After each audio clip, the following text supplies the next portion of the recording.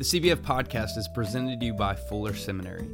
Fuller Seminary's MA in Theology and Ministry offers a practice-focused theological education. Study online or on campus and learn from Fuller's seasoned scholar practitioners, and apply what you're learning to your own context. Whatever your ministry goals, Fuller Seminary's MA in Theology and Ministry will help you take the next step in your vocation. For more information, visit fuller.edu/MATM degree. That's fuller.edu/MATM degree.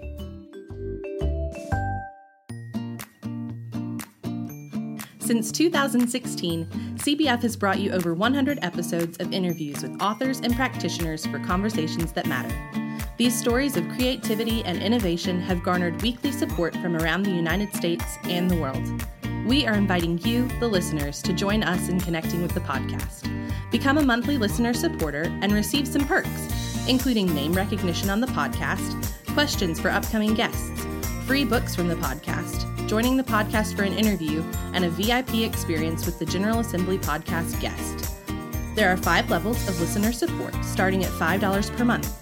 For less than the cost of a pumpkin spice latte, you will be featured by name on the weekly podcast episode. For more information and to join the community of listener supporters, visit cbf.net/podcast support.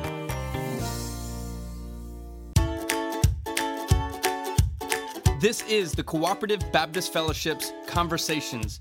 We are bringing you stories from across the fellowship through interviews with people doing groundbreaking work in renewing God's world.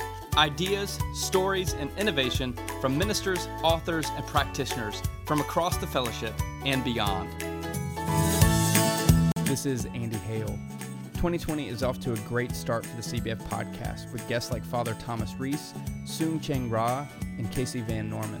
We also have a lot of exciting episodes ahead, including interviews with Eugene Cho, Sarah Bessie, and our week in DC at Advocacy in Action.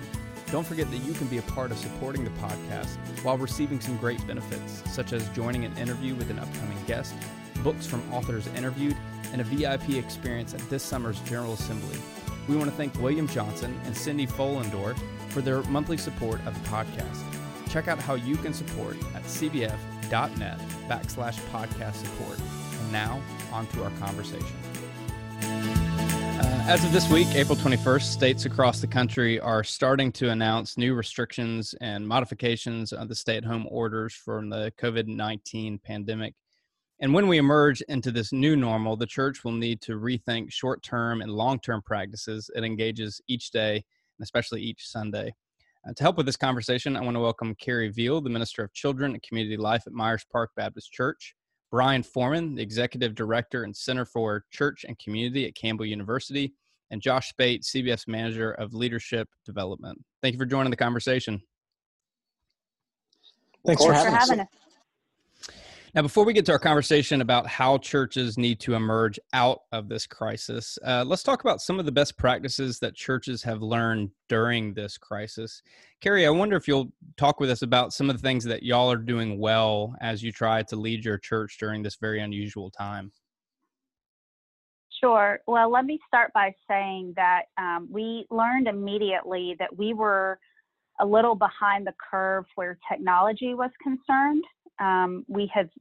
That's not been a high priority for us in the past. And so there were some of us who were pretty comfortable with doing recording and online virtual gatherings, and then others on staff who were not very comfortable. And the same was true among our congregation. But very quickly, we shifted from being in person together to virtual opportunities. So for children, I created 2 Sunday school lessons a week, one for preschool age and one for elementary age that follows the curriculum that we've already been using. We moved our Community Wednesdays from on our campus to online and have continued that practice every week. And then worship has been live streamed the first couple of weeks. And then as the shelter-in-place order went into effect in North Carolina, we moved that to doing pre-recording, and we send that out. We do it live through Facebook, but it's pre-recorded just to give our folks the opportunity to still hear and see us in different circumstances. Some of us have filmed on campus. Some of us have filmed in our homes. Some of us have filmed outside somewhere. So those are just some of the basic things. And then I've done some hangouts with kids, whether it's just, let's just get together and have lunch, or it might be a virtual scavenger hunt where I give them things around their house that they need to find. And we're doing online Bible studies, and we've even moved our meditation to online. We're offering that 3 times a week through Zoom as well. So we very quickly just figured out what can we move that's been on campus into the virtual world, and how can we do that well. And we've gotten really tremendous response from our folks, feeling like we haven't just completely forgotten them. Now, Brian and Josh, you're both in unique positions in the fact that you don't serve a local church, but you're part of a local church, and you're a part of helping train and equip ministers who are serving local churches. So what are some of the best practices that you've heard out of ministers and congregations that they've done well during this COVID-19 crisis? So I think what Carrie said is really important and not to miss, and that's that congregations are more adaptable than they thought. So in a lot of ways, we're developing these new ideas and new strategies, these new best practices kind of on the fly. And in some places, churches are emulating what others are doing, and some are finding their way on their own. And I think that's what's one of the best practices that I've noticed, are that churches are doing what is contextually appropriate for them. Not everybody has the budget to afford a production team, nor should they. Not everybody should stay in their sanctuary and record their services there. So watching churches find ways to do things that are contextually appropriate for them has been really interesting to me. Along that same line, they're also trying to connect with where their folks already are. So rather than try to get them to all move to a new platform or a new service or something like that, oftentimes they're trying to find ways to connect with where they know most of their people are already present in the digital world. So I think that's helping in a lot of ways. And then I think some of the other best practices that we're seeing are people trusting their creativity and being willing to make mistakes.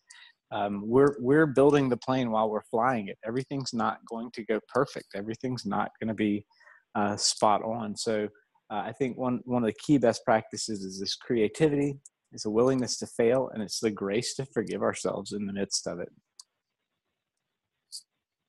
Josh, what about you? What are you seeing? Yeah, I'll add, I think creativity is a good word. I think it is important to name that all of our ministers and churches have done a huge shift in the last month and a half or so, from being building and program focused to now being online and doing work that is really about the people and with the people. And that's been fun to watch, and to watch people, as both Brian and Carrie said, doing what they can and being creative and being willing to make mistakes. One of our good friends that we all know is known for saying, "We'll get it perfect next time." And I love that saying, and I think it's really resonating now as our churches are trying to figure out how to do some work that they perhaps weren't doing or always put off because it wasn't going to be perfect. And now they have to do it. And they're figuring out that they have the energy, the capacity, and the creativeness to do it. And so that's been fun to watch. For those that don't know, I live with a minister, and I've enjoyed watching behind the scenes in my home as that has been happening, and seeing the amount of work that goes into all of this changing, as well as watching and listening to her call various people and do her ministry by phone. And as the husband, I've not had that chance to really watch her in a long time do that ministry. But now that I get to listen to her, and I know other ministers who are doing that and doing the intentional calling of people, which is something maybe we've put to the side before. It's been nice to watch. And I think that is a good practice that's being remembered and being picked back up. Yeah, certainly. I think a best practice that has forced the church to realize for many congregations that struggle to adapt and to change is that maybe the processes that we thought were so important, the things that we held so sacred, aren't that important. And adaptation and discernment and leadership of the Spirit of God as we face not just this crisis, but certainly face the day-to-day operations and mission and vision of a church is important. And so I think churches are learning that one of the best practices is they need to continue to be adaptable, to continue to be flexible, continue to be creative, and continue to be open to new possibilities. What do you think are some of these best practices that churches have said, it's worked during the crisis? Maybe we need to continue to do this even when we're past this crisis. Brian, I don't know if you're hearing of that from any ministers. Yeah, I think there's a lot of discussion around that, and some of it is really positive, but some of it is also a little bit anxiety producing. So let me start with the positive, because that's what you asked about. This idea of finding that there are, with each technological advancement we move to provide content, there's a segment of our population that we're leaving behind. There's something that we used to do that we're not doing any longer. And so a lot of clergy that I've talked to are finding ways to bring some folks forward to use the new technology, but they're also starting to use some of the things that they hadn't used in the past. And so asking the question of how do I make sure that I'm ministering to my whole church, not just those who can use Zoom video conferencing, or not just those who are on Facebook, or not just those who read the printed newsletter, but how am I ministering to my whole church? So I think that's one of the pieces that's been really positive. I think another one that's been really positive is something Carrie alluded to about the number of things that they're doing online now. When you think about time being such a commodity for people, we sometimes forget that a 1-hour Bible study on a Wednesday night for somebody who lives in an urban setting may involve about a 2.5 to 3 hour commitment between travel and arriving on time and the conversation that happens afterwards, and then the drive back home.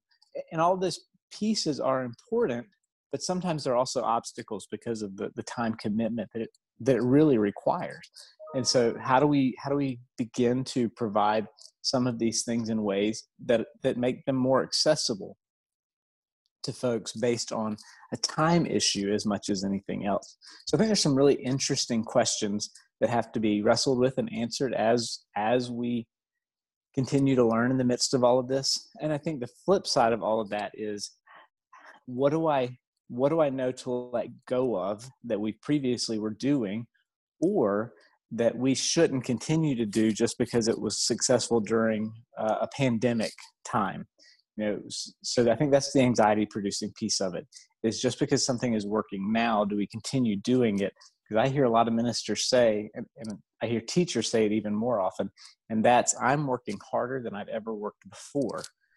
So it's going to be a really interesting balancing act of what the expectations are for clergy when we get back to non-stay-at-home orders in our churches.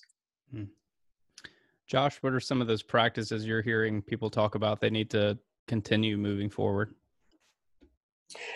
What I'm hearing is, I think that working, online and doing virtual pieces are things that I know a lot of ministers want to continue, but at the same time, they know the energy that's going towards it right now is not sustainable.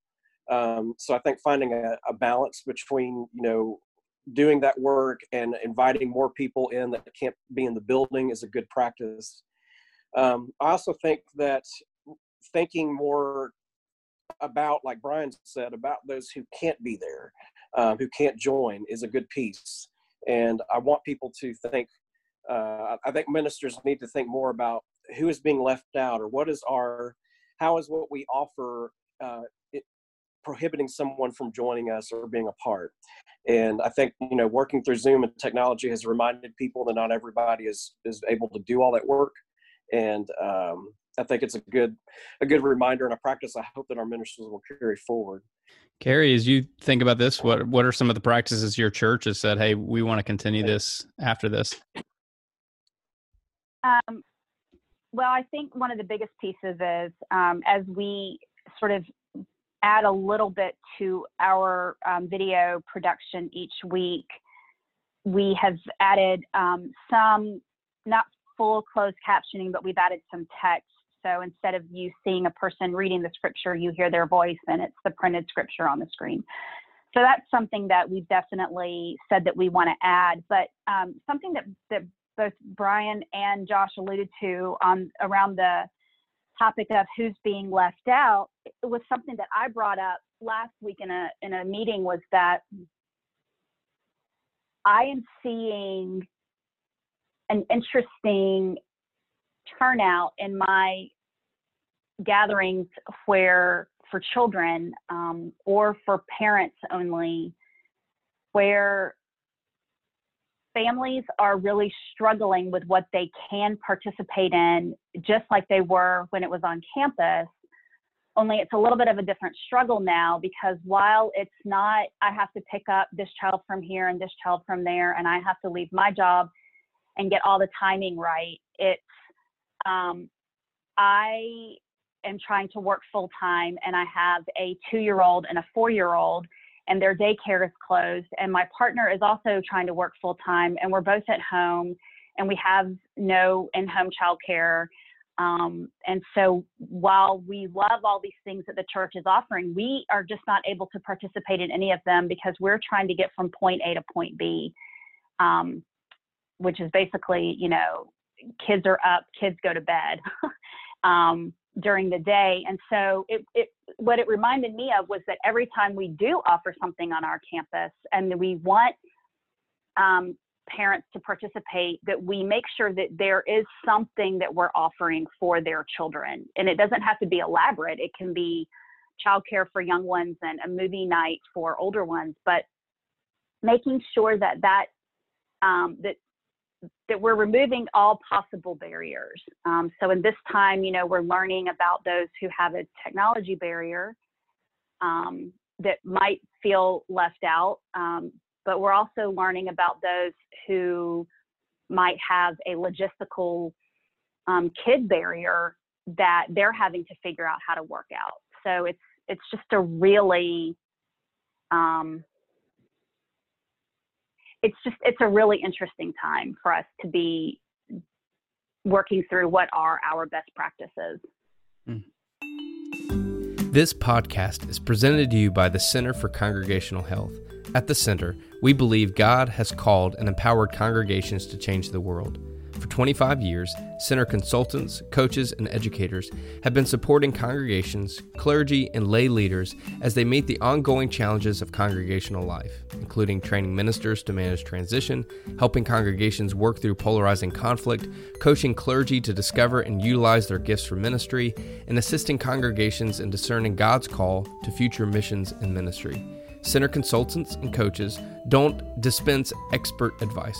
Instead, they recognize the uniqueness of each congregation and work to create the space needed for God's people to discern and follow the leading of the Holy Spirit.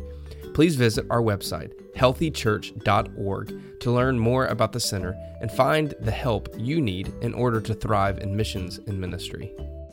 I've been joking a lot recently with folks that, when we come back to whatever this new normal looks like, that we certainly can't live into Paul's words that we should greet one another with a holy kiss. But there are practices that the church does every Sunday morning, whether that be the simplicity of a handshake or coffee stations or fellowship greeting at the beginning of worship.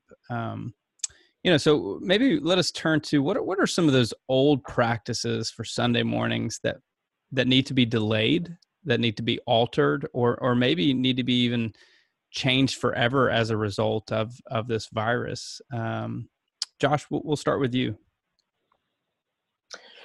I think a lot of the things that we are used to are going to have to change or be very slow to bring back. And those are simple things that we never really thought about, but simply, having greeters at the front door, and what that looks like, thinking through how that process needs to be, whether or not Sunday schools need to gather again in person, because you're putting a lot of people in a closed space.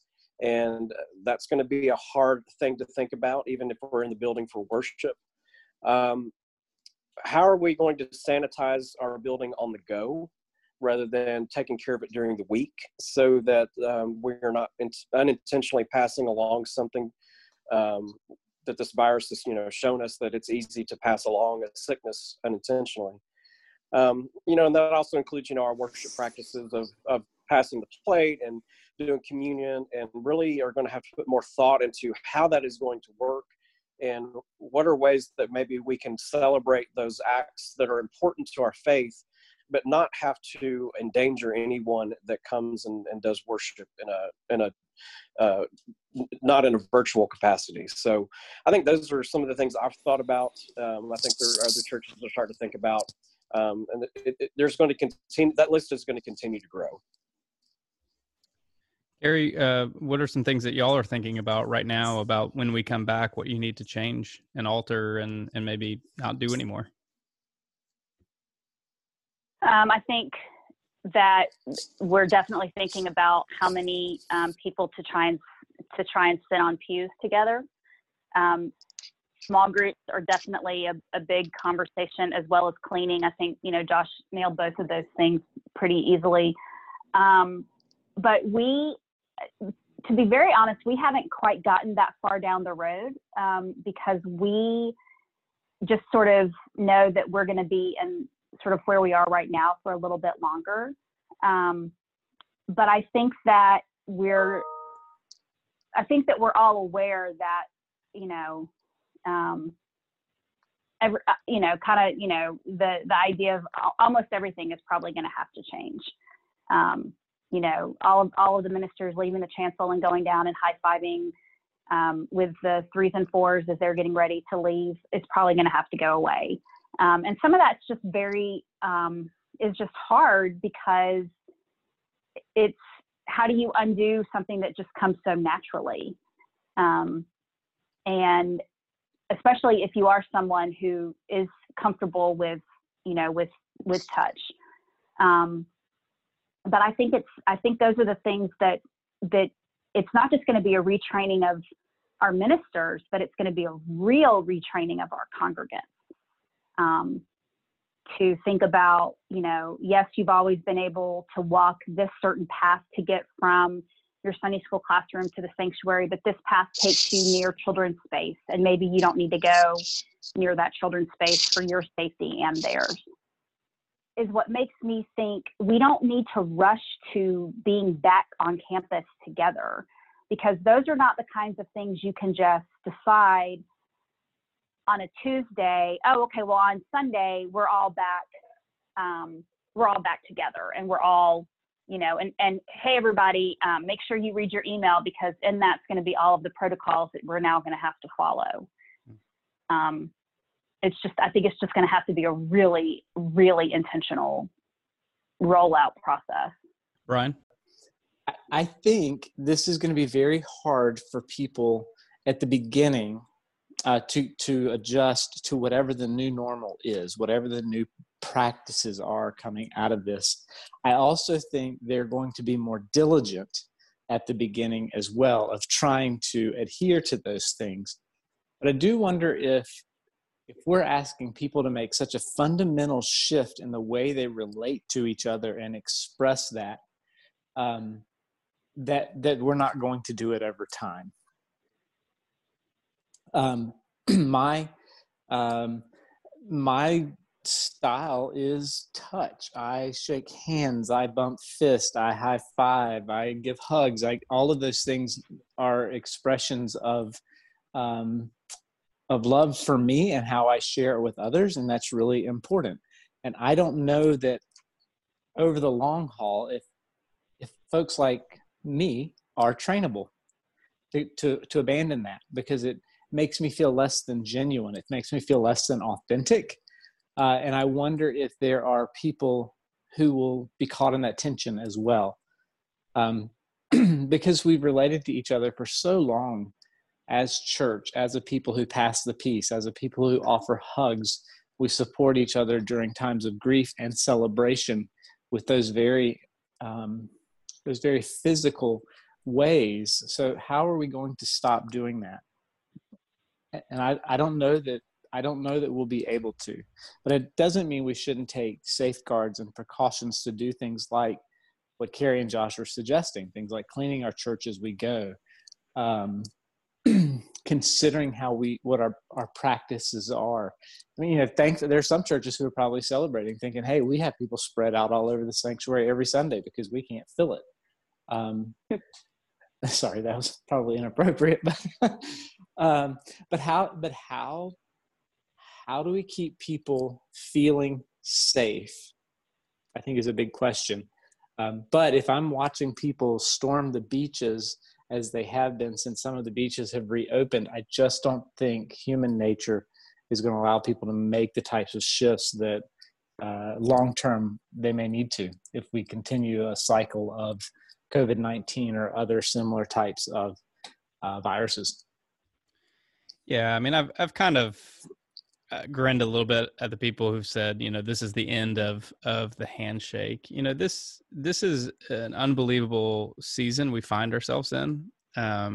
This too will pass, and we learn from it. It doesn't mean that we can't return back to some things. It just means not now. And I think the other thing I would add to the pieces y'all have added to this is ministers need to create spaces for people to mourn the loss of these things that they are so used to doing.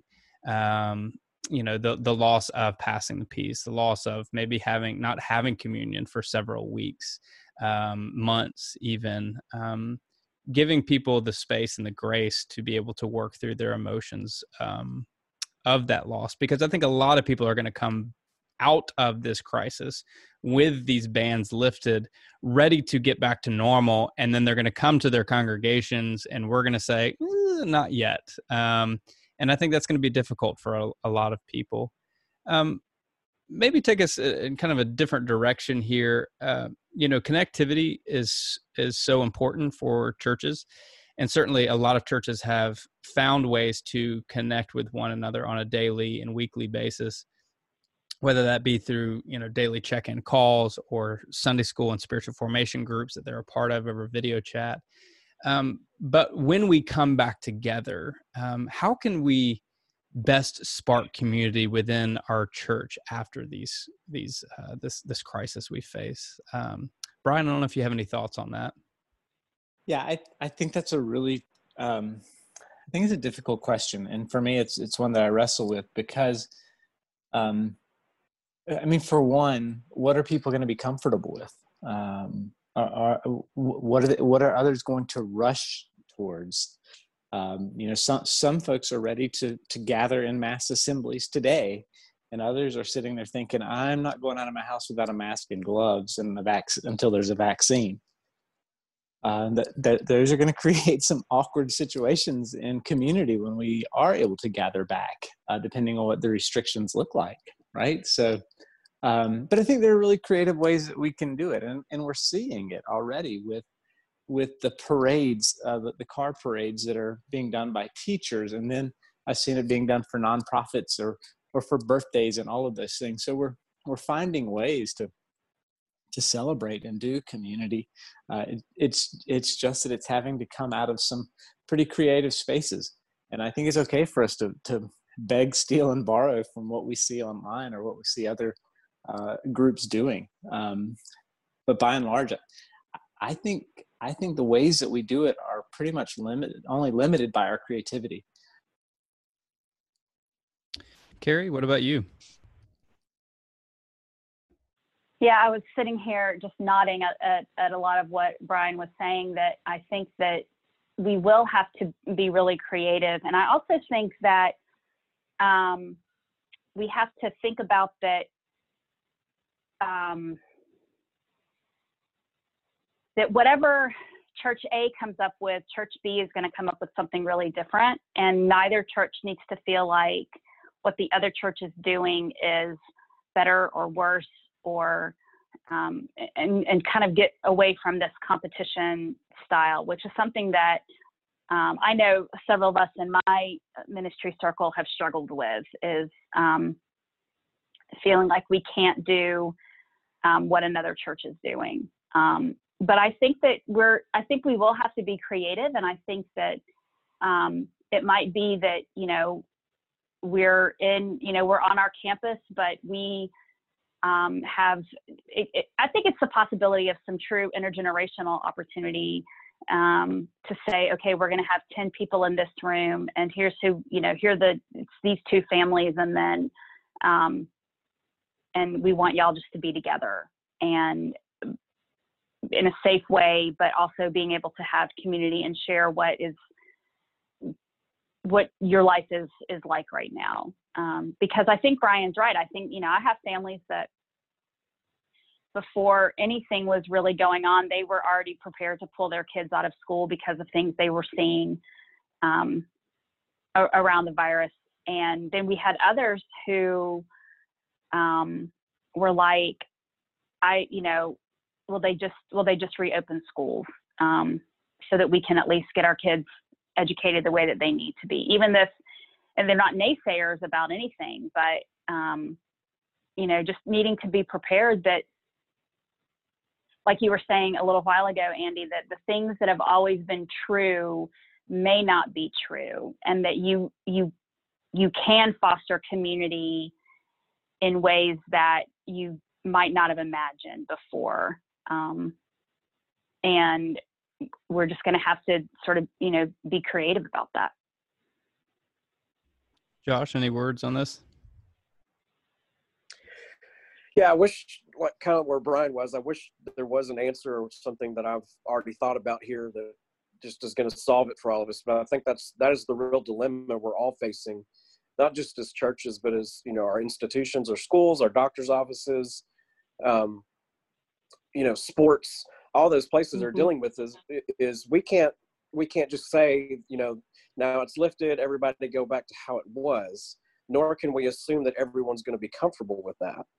And I think the ministers and the churches have a real responsibility to model caution, to model what it's like to have fear, but to be courageous in fear, and to not do what feels right, but to do what is right in the situation. There's going to be a quick pull for people to just go back like it was, and that's not the safest option. And I hope that our churches will consider that they are a public voice in this. We often hear churches say they've lost the ability to speak in the public square. Wow, what a time to speak now, to model safety, to model caution, to model ways for us to care about our neighbor in such a way that doesn't put them at risk just because our government has said, go back to life as normal. So I think this is time for creativity, time for not even just our ministers, but to listen to the people that make up our church that are also going to have great ideas and ways that maybe we've never thought of or we haven't done before. And so be willing to take some chances in that sense.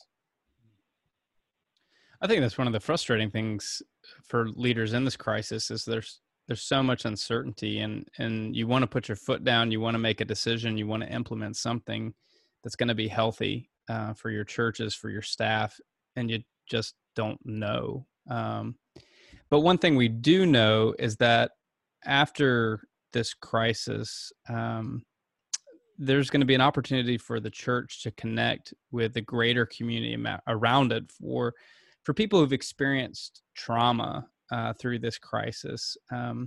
So what are some of the healthy ways that churches can contemplate connecting with their neighbors who have maybe not had healthy community like the church through this experience? Brian, we'll start with you.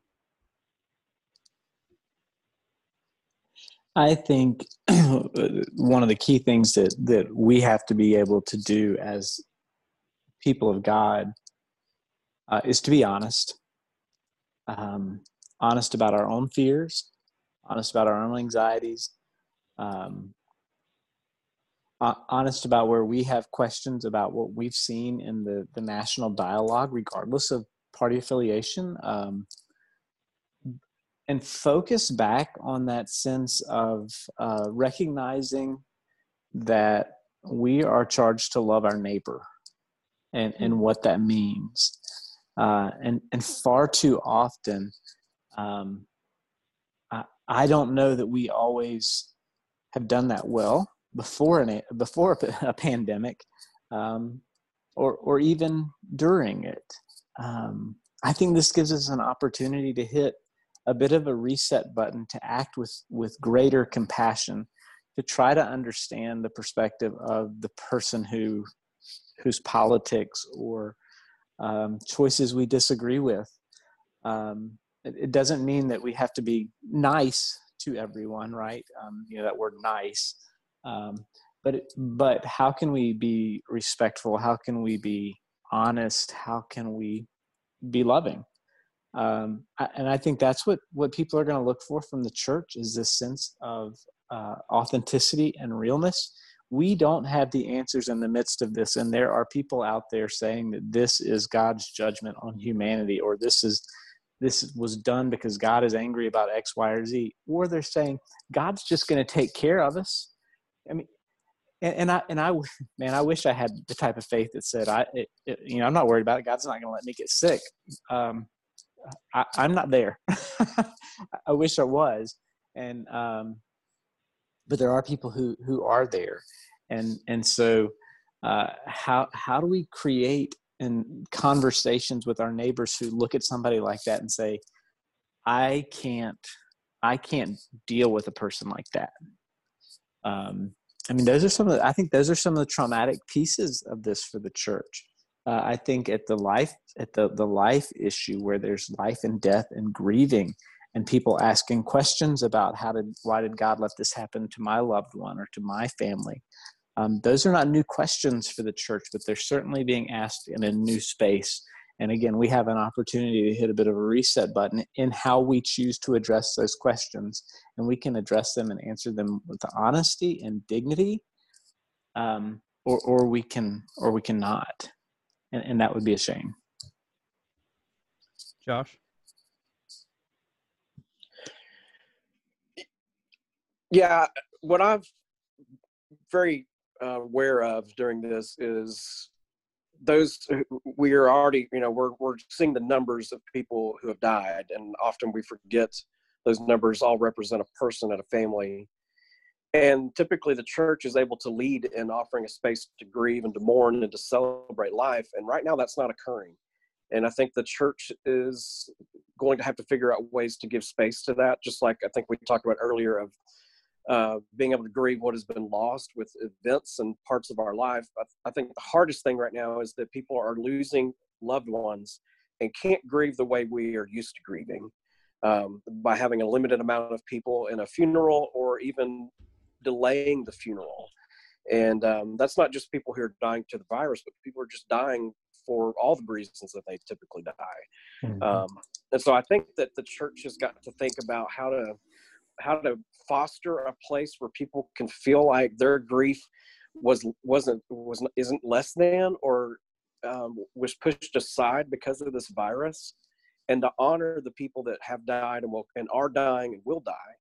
And so I think that's a very specific way the church has got to be creative in this, and helping people find their way, and to come alongside the community who maybe doesn't look at the church to lead that, or doesn't think the church has a role to play in grief, and can invite people in that typically may not have heard this 3 months ago. Carrie, bring us a final word on how we can connect to our community and love our neighbors after this crisis. I think one of the things that is happening in a lot of churches, I would imagine, because it's happening in ours, is we're seeing an emergence of people who either we knew or did not know were living in fragile situations, and their fragility, this sheltering in place, the virus, all of that has made their fragility even more fragile. And we're seeing that. And I think if we can take a step back and say, we're seeing this within our own church community, where else is this happening in our community? Whether it's, domestic violence or child abuse, or, you are a member, you're a member of the LGBTQ community, and your house is not safe. Your family is not safe. And when I think it becomes super personal like that within your own church, it makes you aware of, it's not just here among these families, it is in the broader community. And how can we respond and be there for those other fragile folks who need to feel the same love and support that we were able to show our folks. And I think that's a beautiful opportunity for the church to think about ministering to those who it's really hard to minister to, because there are no cut and dry and simple answers. And sometimes the best thing you can do is just sit there and literally be present. Well, thank you for your unique ways that you are leading through this crisis and for the wisdom you brought to our conversation today. Thanks for having us. Well, that's it. That's our conversation. Be sure to support our annual sponsors by visiting their websites at fuller.edu and healthychurch.org. Check out cbf.net for information about our church starters, field personnel, advocacy work, chaplains, and much more. Oh, and one more thing. I don't think we've mentioned it on the podcast before, but visit cbf.net/podcast support for ways that you can contribute to the CBF podcast conversations and get some pretty cool stuff in return.